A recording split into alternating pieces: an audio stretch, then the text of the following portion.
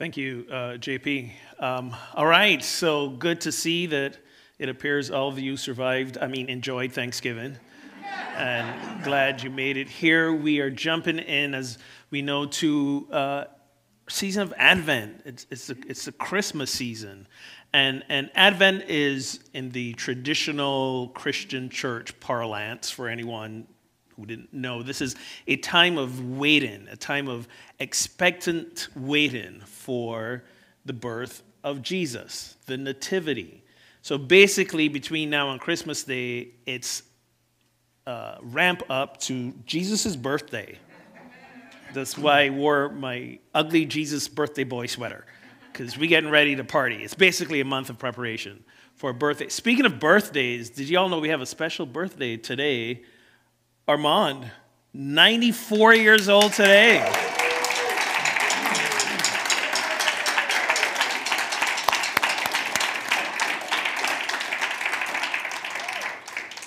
That's amazing on so many levels. So happy birthday. Glad you are here with us. So the Advent season, again, we kind of honor them the 4 Sundays leading up to Christmas.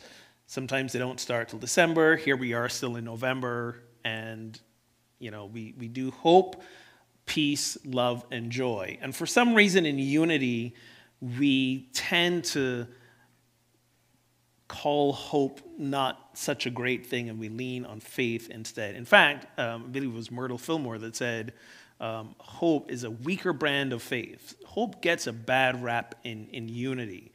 But I don't think it deserves that as well.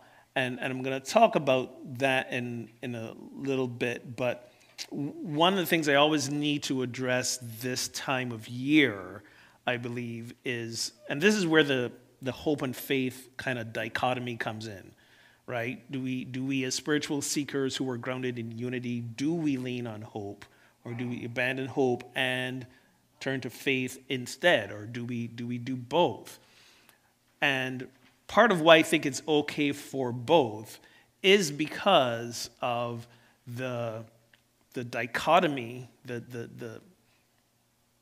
of the Christmas story itself, of the scene that we often see that we attribute to Christmas.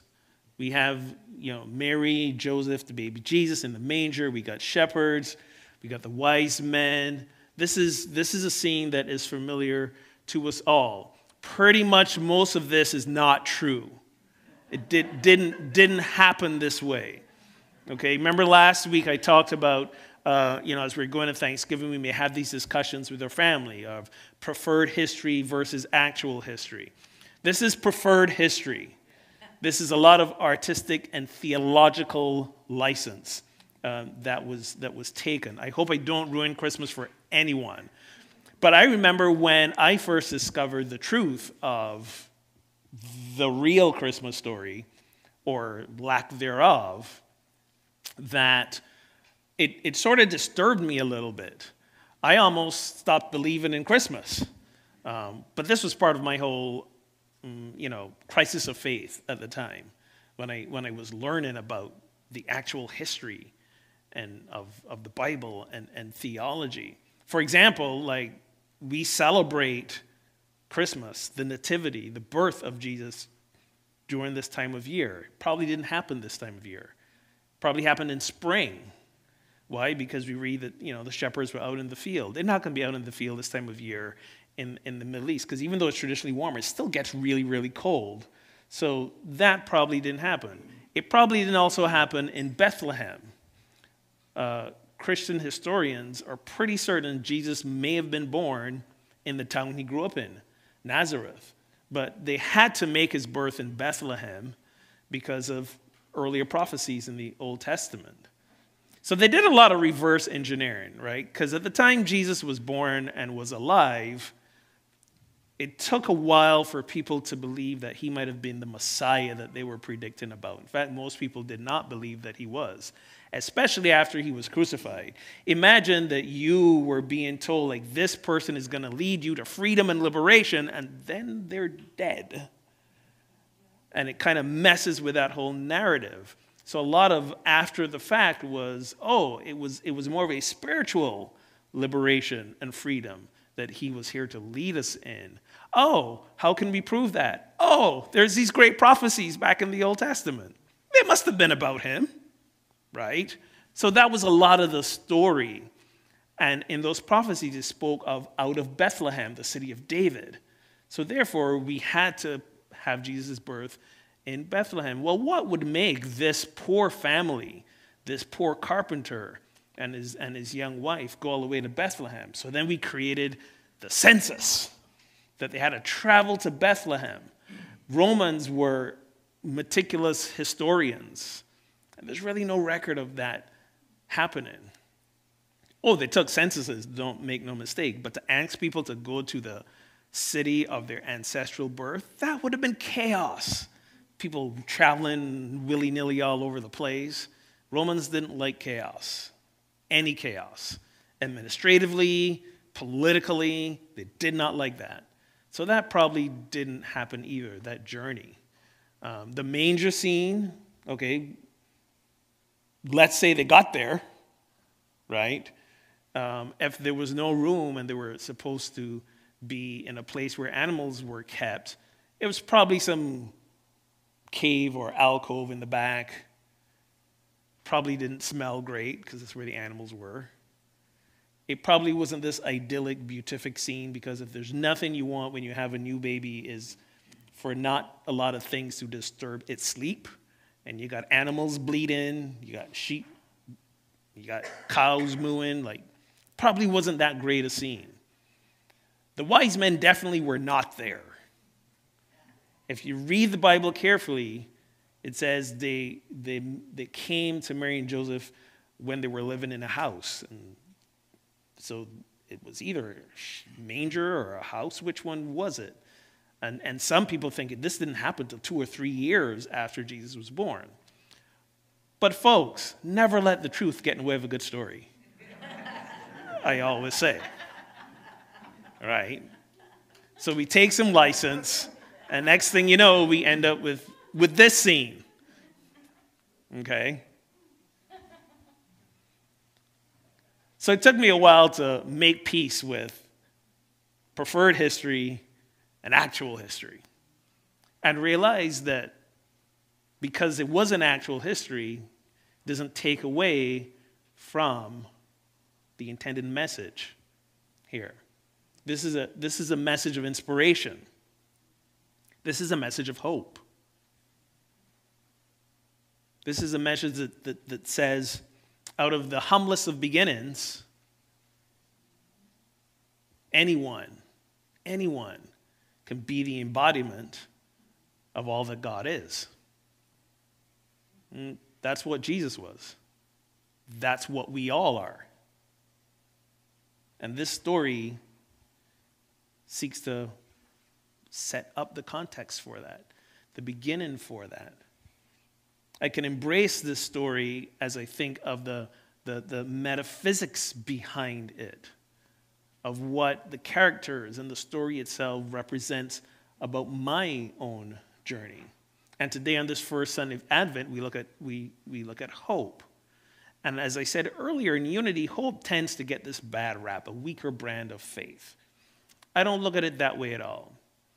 See, in my theology, and specifically in my Christology, that's just a fancy word for what do I believe about Jesus and the Christ. We are both fully human and both fully divine. We are fully divine because if God is all there is, then everything is inherently divine. And we're fully human. Our DNA tells us that. We're not part any other animal. We're just human. We're fully divine. We are fully human. Faith is a divine quality.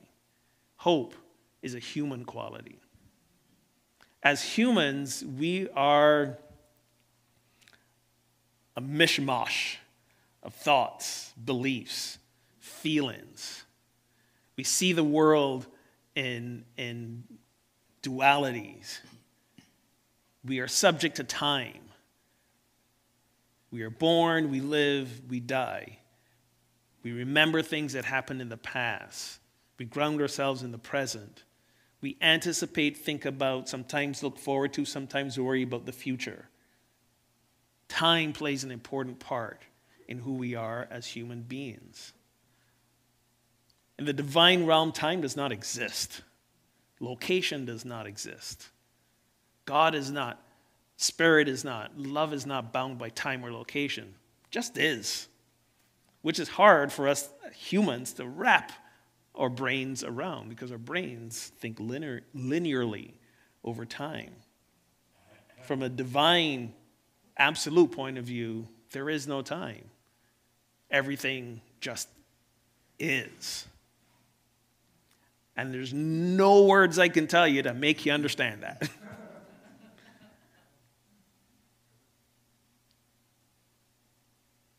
Hope is that human quality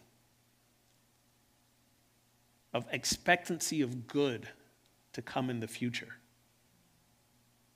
Hope is when we see our current circumstances and know that they and us can be better.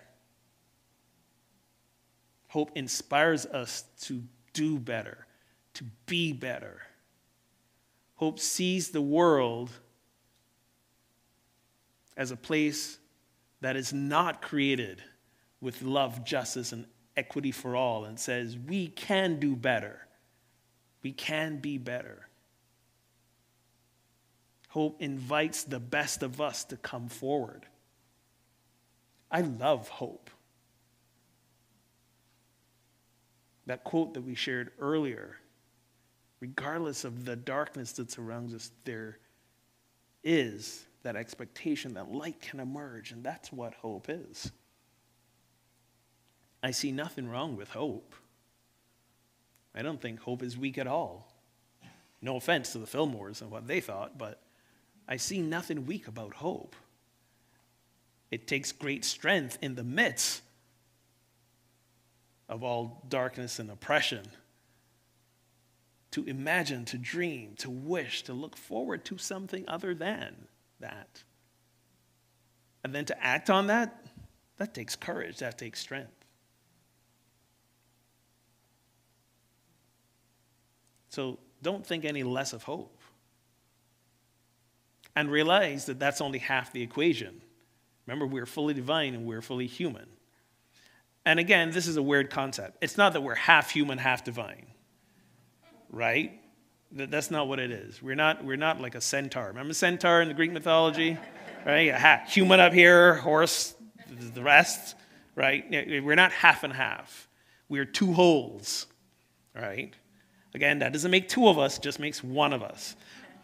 Words have limits. Okay? But we are we're wholly human, we're wholly divine as well. And faith is a divine attribute. If you've spent any time with our 12 powers, you know faith is one of those 12 powers. Faith is that knowing beyond knowing that as divine beings, we also transcend space and time. That we are the fullness of love. We are the fullness of that which we seek to experience in our human experience. All that we seek, all that we yearn, we already are. In our human experience, we seek to experience love. We want to be loved. Not for who you think I am or what you want me to be. Just love me for me. That was a line from Buju Banton, by the way. No reggae fans in the house. That fell flat. All right. But we seek love. We seek connection, right? Whether it's through a life partner or it's with family or friends, we don't want to experience life alone. Love is not something we feel. Love is something we experience. Love is a flow of give and receive. And when that's not in our life, we feel the absence of it. We yearn for it.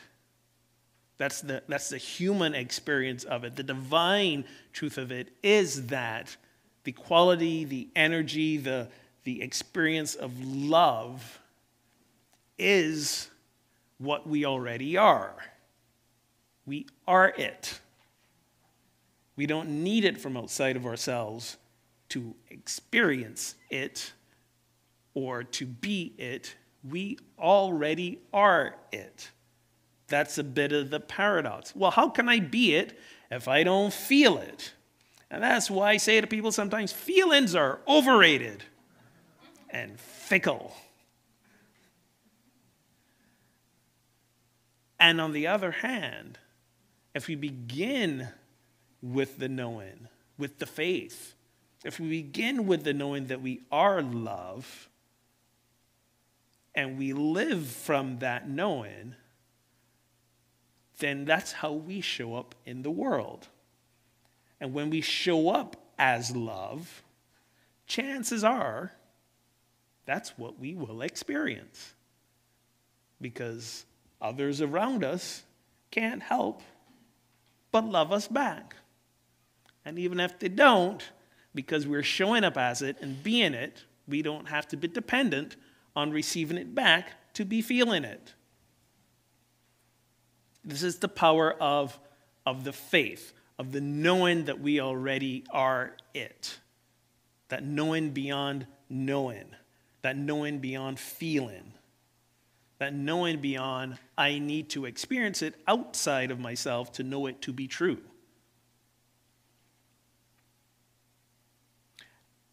And this is where the power of belief comes from.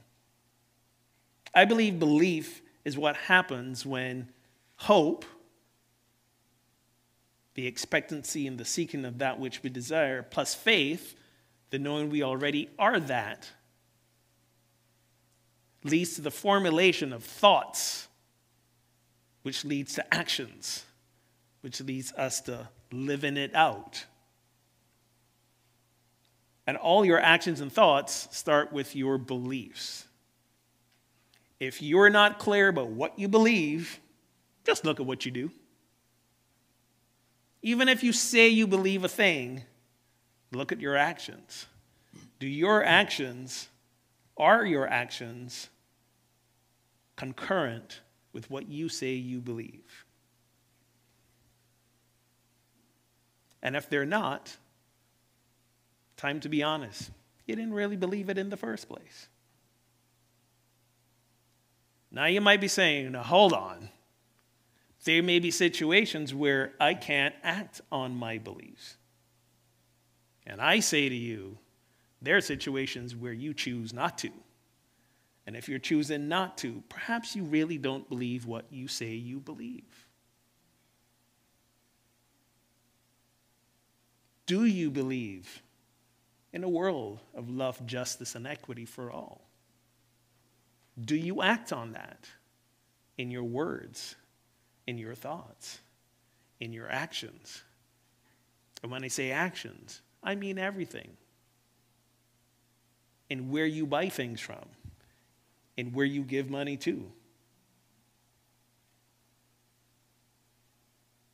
in what you say online on social media, in how you vote when it's election time. These are the actions. In who you keep as your circle of friends. In how you challenge your friends, sometimes when they say things that make you go,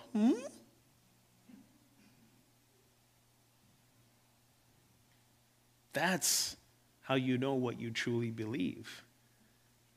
Because what most often happens is what we believe in, most of all, is our feelings of safety and comfort.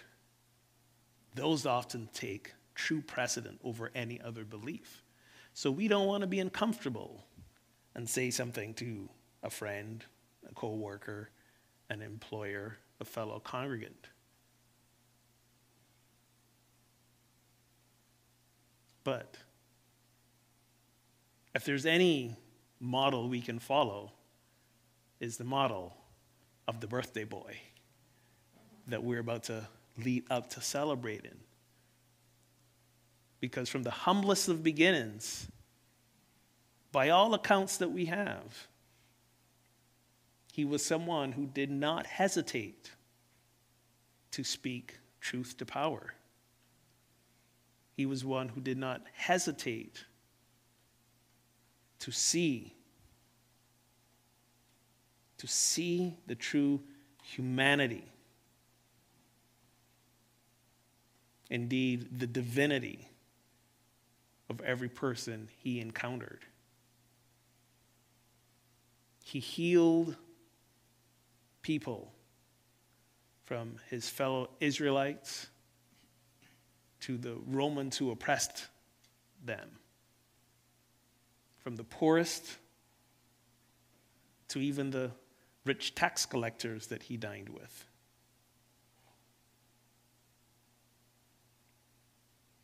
At a time that was even more horrendously patriarchal than we live in now, we know he had women who were part of his inside circle.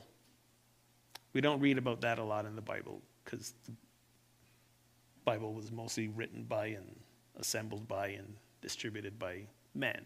That's a whole other talk for another time. But,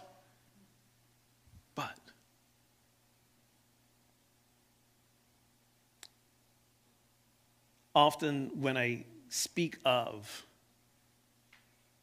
the actual history of the Bible, these stories, when I tell people, no, I don't believe Jesus actually walked in water. No, I don't believe he was actually bodily resurrected from the dead. Getting ahead of myself, that's the Easter story. Wheel it back. No, I don't believe that he was born of a virgin. When I tell people this and they say, well, how can you still then do what you do? I go, because I may not agree with the facts as were presented, but what I do agree with is the inspiration of his life. And my goal, my hope, and the beliefs that I have grounded on the faith that I am just as divine as he was, is that I, in my thoughts, in my words, my beliefs and my actions, I be a stand for seeing the full divinity and the full humanity of everyone I encounter, that I speak truth to power, that I am an exemplar of love in action. When needs be, I get a little pissed off too, as he did. When people ask, what would Jesus do? I remind them that flipping tables and losing my temper is an option, because he did that.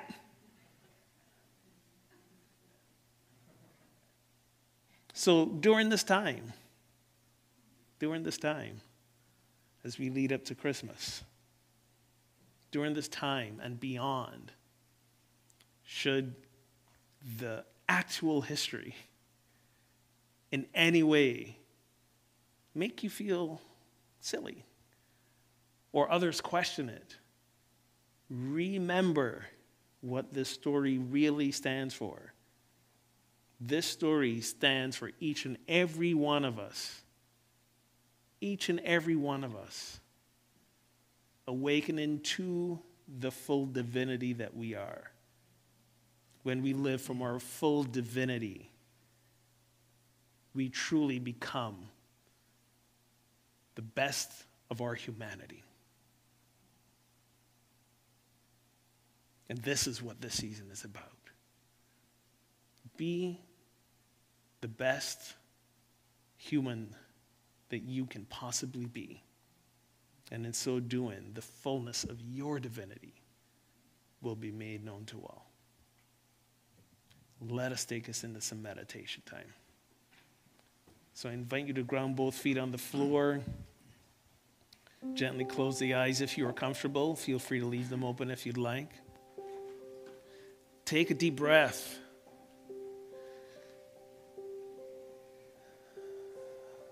settle into the body, and in so doing, center in this moment.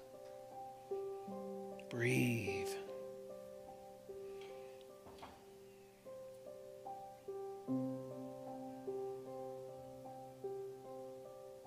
With each out breath, allowing the body to relax, to soften a little more. With each in breath, turning your attention to your heart space.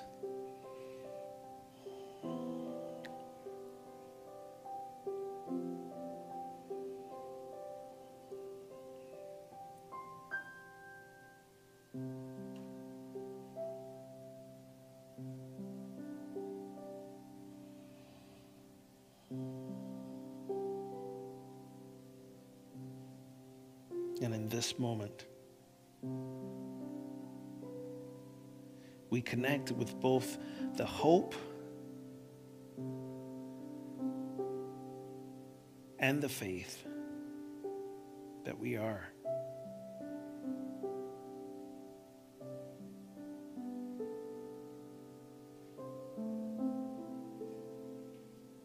The hope that as we live that divine quality of faith that springs from our consciousness,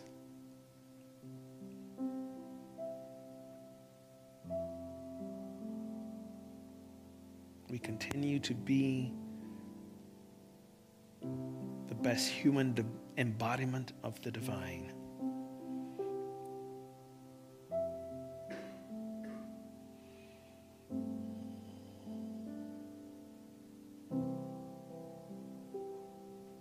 So what do you hope for?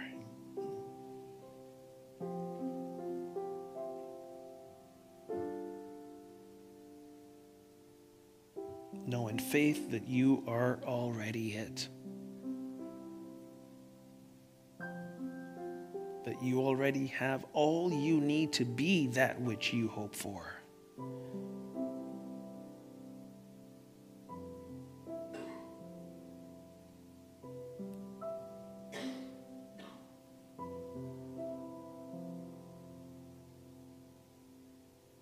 I already am all that I seek.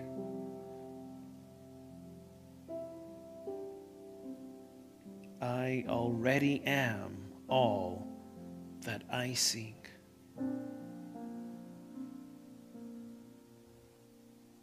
Let us rest in this affirmation. I already am all that I seek. For a few moments in the silence.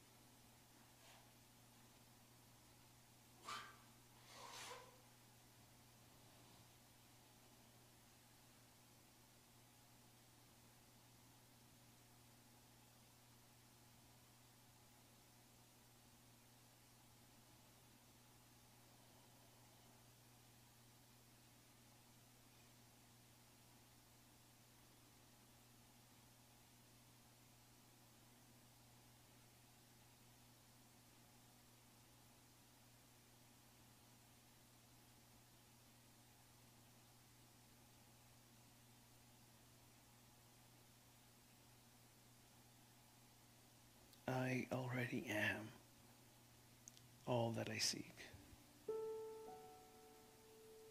Take this truth with you today, every day, and let it be that which empowers you